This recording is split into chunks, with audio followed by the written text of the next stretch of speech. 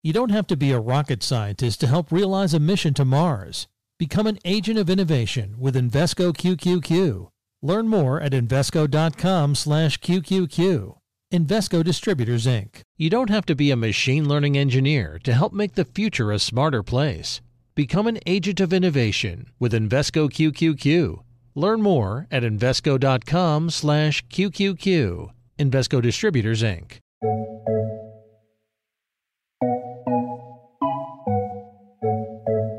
Welcome to Trillions. I'm Joel Weber. And I'm Eric Balchunas. I was in London recently, Eric, and one thing I've learned about being in London is that you're kind of a Superman in the ETF space, but you have sidekicks. And one of them has been on the show a couple times, Tom Seraphagus. He's relocated to London recently. Yeah. He's like a mini you, but over there. Yeah, effectively. The Robin to your Batman. I guess so. I think Tom is his own man. He's much more of an expert in smart beta and multi-factor research than I am. For sure, he's our smart beta expert. But the reason he went to London, he was here for a full year, and we kept getting the same reply from clients. I love this data set on the library, or I love this note, but can you do it for Europe? But can you do it for Europe? But can you do it for Europe? And we got this so many times that we thought, okay, we should just do it for Europe. And Tom is being sent there to do it for Europe. So I went to the pub with him, bought him a pint. We have an incredible office, this little pub around the corner. We took him there and started kicking some stuff around with him. And we just started talking about ETFs in Europe. And I thought this would actually be a really good episode. And he happens to be back in New York now on like a spring break, I guess. And we said, why don't we talk to him about what he's learned in the little baptism he's had in Europe? Yeah, I think it's good to think global sometimes. The ETFs, they trade on, I think last time I checked, 70 exchanges around the world. Europe is the second biggest area after the United States. But it is different, and the culture is different, the regulations are different, and kind of it's a good excuse to get some perspective on how investors in another country do it and have some similarities and differences. The U.S. is somewhat spoiled because it's just the U.S. Over there, there's all these different countries. They've got different currencies. We sometimes refer to it as the Wild West in terms of trying to tame that beast, which is all these different like legacy situations that make it hard to just do certain things that are easy in the U.S. And so Tom has his work cut out for him.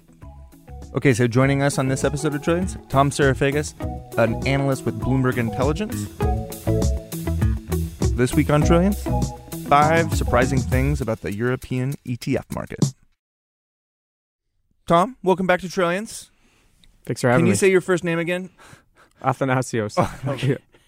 And last name? Seraphagus. Okay. It's I have a much easier time in Europe getting by with that name. Right? He's our version of the Greek Freak, which is a basketball player, for those who don't know, from the Bucks, with a crazy Greek name. So, Tom, how do you like London so far? It's great. Yeah, it's going great. I've always, I've been to London before, so, before I decided to go, I had to make sure I liked the city. So it's sort of just like a cleaner version of New York, a little bit of a slower pace, but so far, so good. And talk to me about what you've learned since you've been there. So I think Eric sort of like alluded to it in the intro with the ETF market. I didn't mean ETFs. I meant life. Life. It's much slower paced, and they take their holidays very seriously. They're called holidays. Yeah, they are called holidays, and apartments are called flats. The elevators, the lift. So you sort of have to get used to, it's like English, but not. So that is actually a perfect transition into ETFs, right? So what's it like over there? So I would say overall it's the same but different, right? And so that's kind of perfect. Can we end the podcast there? Is that it? So overall, they do want to be like the U.S., but some things Eric had alluded to, they're not there yet. I think the biggest thing is we call it Europe, right? But when you think about it, it's all these regional markets all put together. They're all very different. They have different mentalities. They have different investor bases. There's a lot of fragmentation in Europe. So I think as they move sort of trying to be more centralized, the market's going to grow faster. But they really want to grow. I think it's sort of why we even decided to put an analyst there is because they asked for content. They're like, we really want more help into helping figure out this market, which is why we're in the position that we're in. So I think it's going to continue to grow. Not to say it doesn't have its own hurdles, but Okay, so you brought with you something like 5 mind-blowing facts. Are they going to blow my mind and Eric's mind, or just mine? I'm going to pretend my mind is blown because I probably know these, but when I first saw them, my mind was blown. So I'll go back to that feeling of not knowing. Yeah, I think some Eric might that know. Makes any sense? But Joel will definitely have his mind blown. Some Eric might know. I think any of the ETF nerds listening are going to be sort of blown away. But there's some other ones that I think Eric didn't know about. Okay, drop your hammer. So let's start with the first one. There are actually way more ETFs in Europe than there are in the U.S. There's about almost 3,000 in Europe. There's only about 2,300 or so in the U.S. But asset-wise, we're at 3.6 trillion here, less than $1 trillion in Europe. Right, so way more products, much fewer assets. And that goes back to the thing I was talking about, fragmentation, right? So what you end up finding here is we have 3 S&P 500 ETFs. But in Europe, you have like 50 stock 600 ETFs, right? Because of all that fragmentation. So if you are an issuer launching a product in the UK, you're going to launch a similar product in France, in Germany, etc. So you end up having a lot of these copycat products. And because of that, you end up having a lot more products out there. But the assets, so when you sort of look at assets per product, it's much less in Europe. So literally it'll be the same ETF, but listed on different exchanges? Yep, and like different exchanges. And also the thing that we are not used to here in the U.S., there's share classes there, right? So if you buy an ETF that pays a dividend, you're getting that dividend. In Europe, you get to pick, do I want the dividend? Do I want the dividend being reinvested? So there's all these nuances that you don't sort of appreciate being a U.S. investor. So that's interesting because I think there's a little behavioral economics in there, which is when you have too much choice, maybe it's a bad thing. And when you talk about all those different products, are we talking about if you are they cross-listing on all these different exchanges, or do they actually go to that country and domicile and come out with a fresh new product in that country? No. So what it'll be is there's also issuers in all different countries, right? So there's DWS, right, which is German. There's iShares. There's the French issuers. So a lot of them, what they do is, okay, so like French clients are going to buy from the French issuers. So the French companies are going to launch their broad benchmark ETFs. DWS is going to launch its broad market ETF. iShares, Vanguard, et cetera. So you end up having a lot of the same products just launched in the different respective markets. And then on the cross listings, that's one thing too. But there's also different share classes, which we don't have here in the U.S. That's a very new thing for anyone who's sort of been trained in the U.S. and going over to Europe. And they also have different currencies. Again, a thing we don't really have to deal with here. So there's a lot more decisions that go into buying an ETF there. Do I want this? Do I want the dividends? And what currency? Do I want a currency hedge? And then what currency? The franc, the euro, the pound. Right. So there's all these decisions that go into buying an ETF that we're not necessarily used to here. Okay, so related, what are people investing in if they're not investing in ETFs?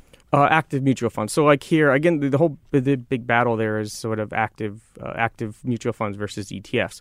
And then a new piece of regulation went into effect last year, which is MiFID II. And that was really trying to shine a light on the cost of active, right? Active funds are much more expensive. And research plays a big part in that. It does. And the unbundling of research, and ETFs just naturally are going to be the beneficiary of that, right? As there's more scrutiny on costs, and that comes to light, and there's sort of trying to get away from the commission-based models, which have been really big in Europe. ETFs are just naturally going to benefit. So let me just pause there. This is major. To me, this is the biggest catalyst for ETF growth in the U.S., which is the shift away from the commission model.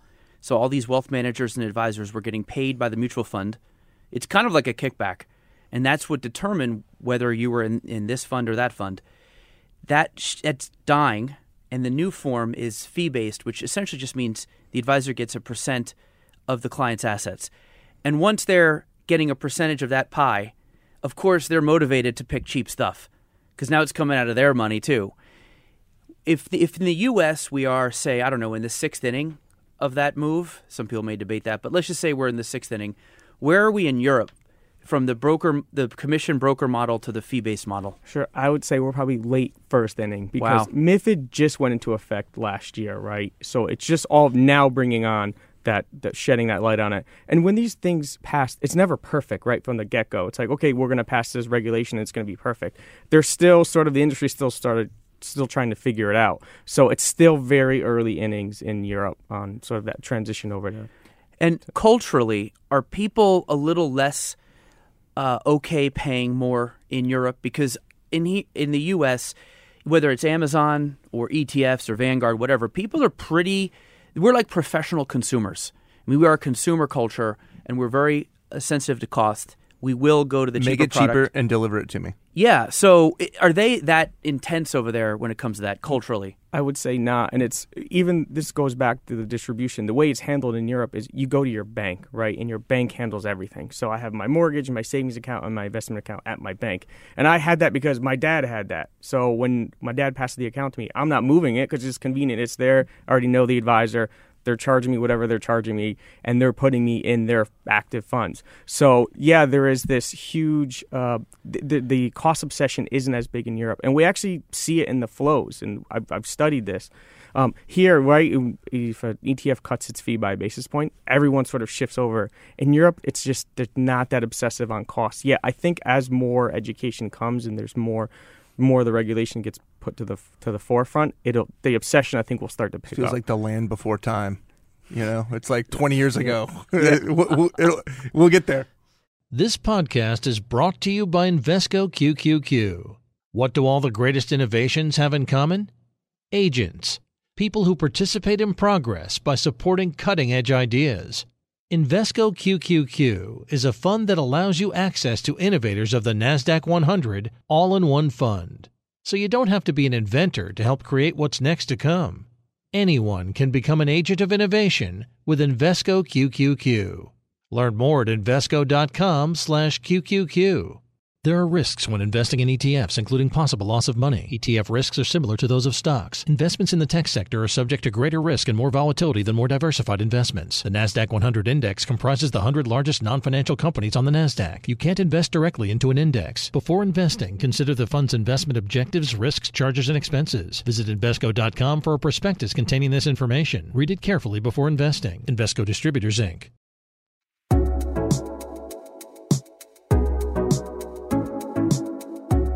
All right, my mind is not blown, but you've impressed me. It's dented. Dented. There you go. Factoid number 2.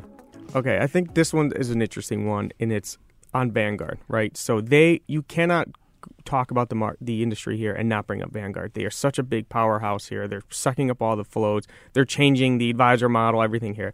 In Europe, they don't have that same sort of no one really knows who Vanguard is, right? So the number 2 issuer here, they're like number 6 in Europe. They have 25% market share here, only 4% in Europe.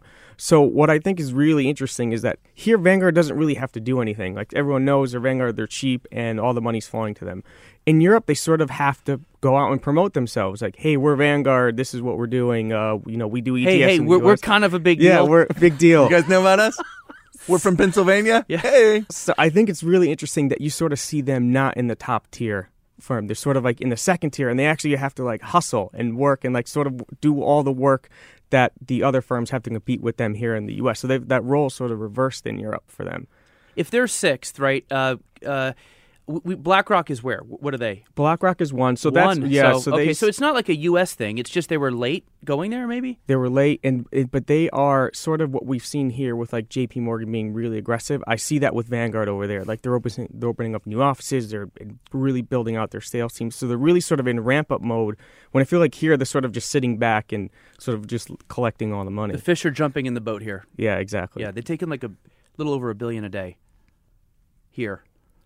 How quickly have they risen in the ranks, though? They're rising very quickly. I think every issuer has their eye on them because they've seen the success they've had here. And it's interesting. They're not the cheapest ones out there in Europe. Really? There are other firms that are cheaper than they are. But all their ETFs are there. You can kind of see them like starting to warm up. Like they sort of have like the picture of the bullpen. Like they're starting to warm up, and everyone's starting to watch them because they've just seen what they've done here. And they've been really aggressive with hiring. So what's the football metaphor? It's like he's got the kicker starts like on the warming side. up kicks, Yeah, exactly. All into right. the net thing. By the way, have you picked a team yet? A club? Sorry. So I've always liked the Hotspurs from a long time ago. Now they're good, and everyone accuses me that I like them now. The what? But the Tottenham Hotspurs. We're talking. This is soccer. Yeah, sorry, it's football. not the San Antonio Spurs. Football. Yeah. So I'm actually startled that Vanguard is that sort of up and coming over in Europe. Blow my mind with another fact. Okay. Retail investors, right? They have been really the ones that have been behind a lot of the growth here in the U.S. So if you sort of look between retail and institutional, it's about a 50-50 split here. It's very small in Europe. It's only about 11% in Europe. It's really small.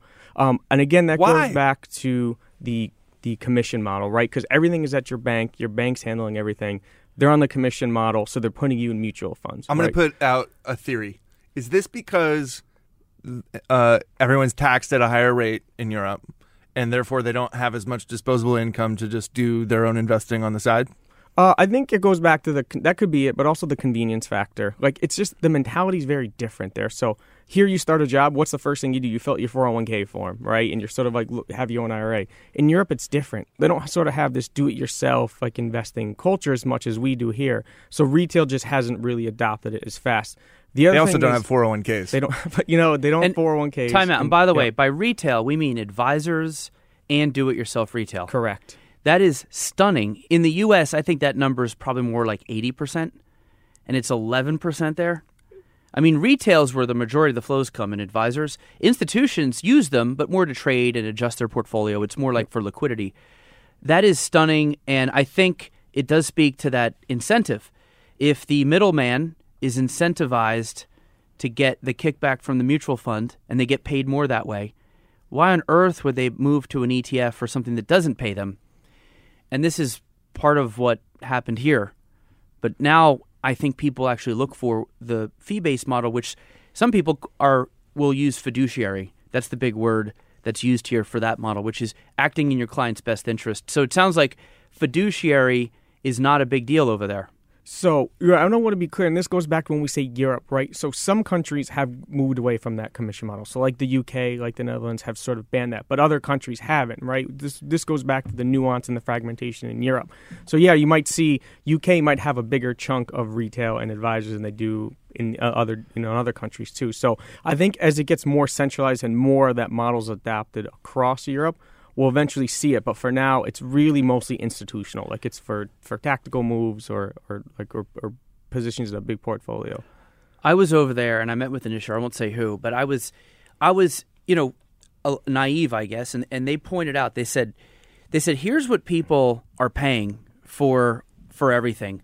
Their advisor fee. I'll add it up. It came to like 6 to 8%. That's the fund fee, which is like 2%, then the advisor fee, and then the loads.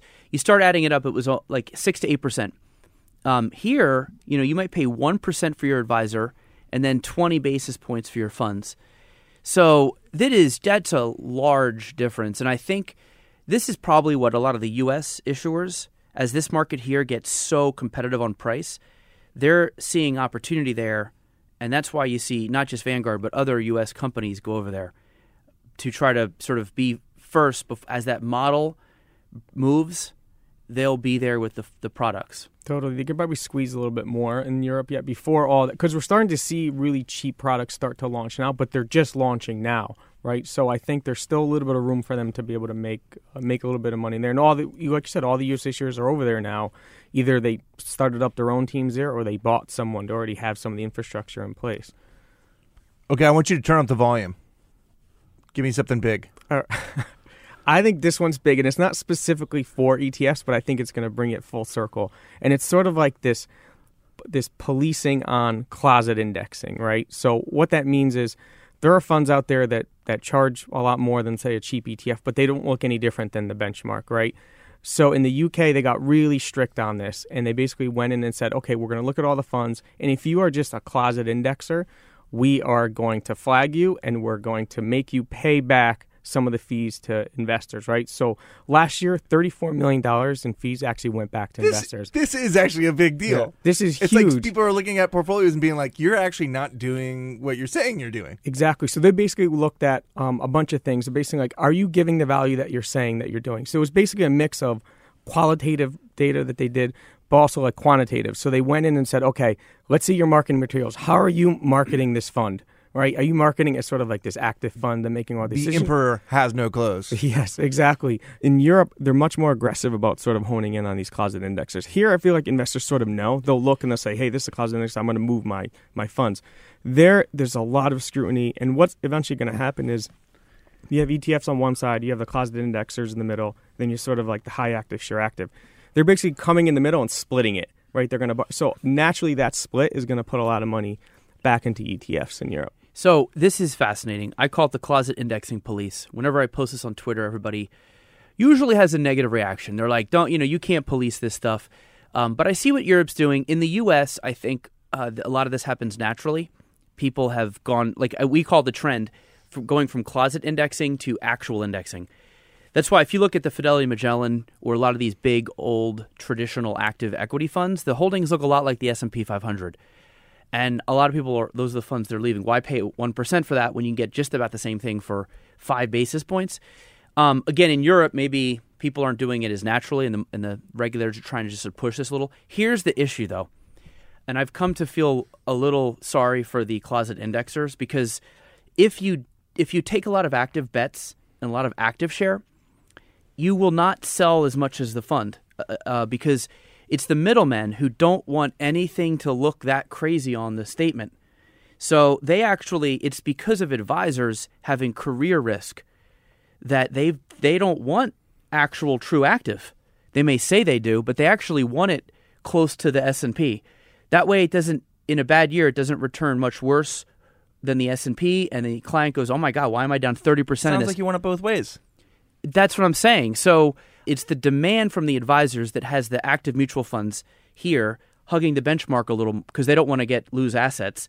This is what Peter Krause was saying in our podcast with him a couple months ago. He hates this too. He thinks this is just protecting your assets. But again, the advisor's demand is behind a lot of this, and the focus is always on the active mutual fund, but the advisors are really the one asking for it because they may not want to buy 2 Vanguard funds and call it a day because the client may go, why am I paying you? So they want something that has different to it, but might have returns that are close to the S&P so they don't look bad or get fired.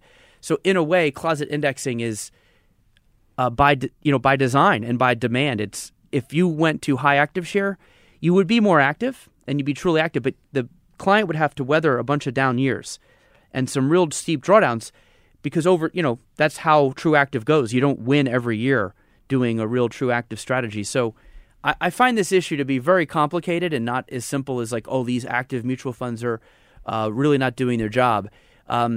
It's all about incentives and keeping your job and keeping the assets. And I think it's just the system that has created all this. Light it up. Give me number 5. Okay, so this one is a little bit nerdy, but it's sort of sometimes in Europe. God, I notice some things that they're much more advanced in other things, in certain things, and much behind in other things in the U.S. But here, and I think this has come up a lot, especially for small issuers. It's about payments to market makers, right? And what happens in the U.S. if you're a small issuer with a new product that doesn't trade a lot, you're at a disadvantage, right? No one's really buying your product. Someone goes to buy it, they know the spreads are tight.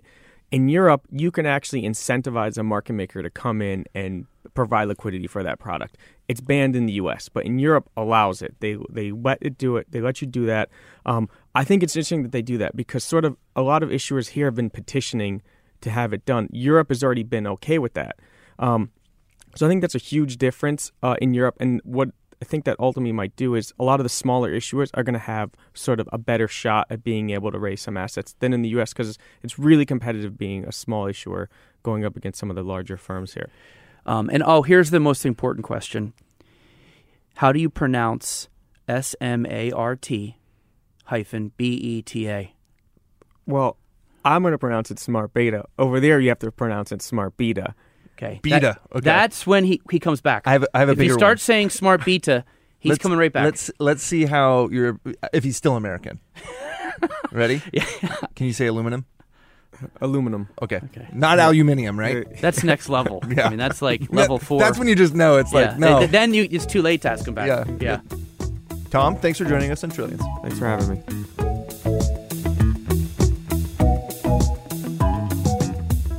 Thanks for listening to Trillions. Until next time, you can find us on the Bloomberg Terminal, Bloomberg.com, Apple Podcasts, Spotify, and wherever else you like to listen. We'd love to hear from you. We're on Twitter. I'm at Joel Weber Show. He's at Eric Balchunas. And you can find Tom Serafigas at T Serafigas. Good luck spelling that. Trillions is produced by Magnus Hendrickson. Francesca Levy is the head of Bloomberg Podcasts. Bye. You don't have to be a rocket scientist to help realize a mission to Mars. Become an agent of innovation with Invesco QQQ. Learn more at Invesco.com/QQQ. Invesco Distributors, Inc. The countdown has begun. From May 14th to 16th, 1,000 global leaders will gather in Doha for the Qatar Economic Forum powered by Bloomberg. Join heads of state, influential ministers, and leading CEOs to make new connections, gain unique insights, and uncover valuable opportunities in one of the world's most rapidly rising regions. Request your invite for this exclusive event at QatarEconomicForum.com.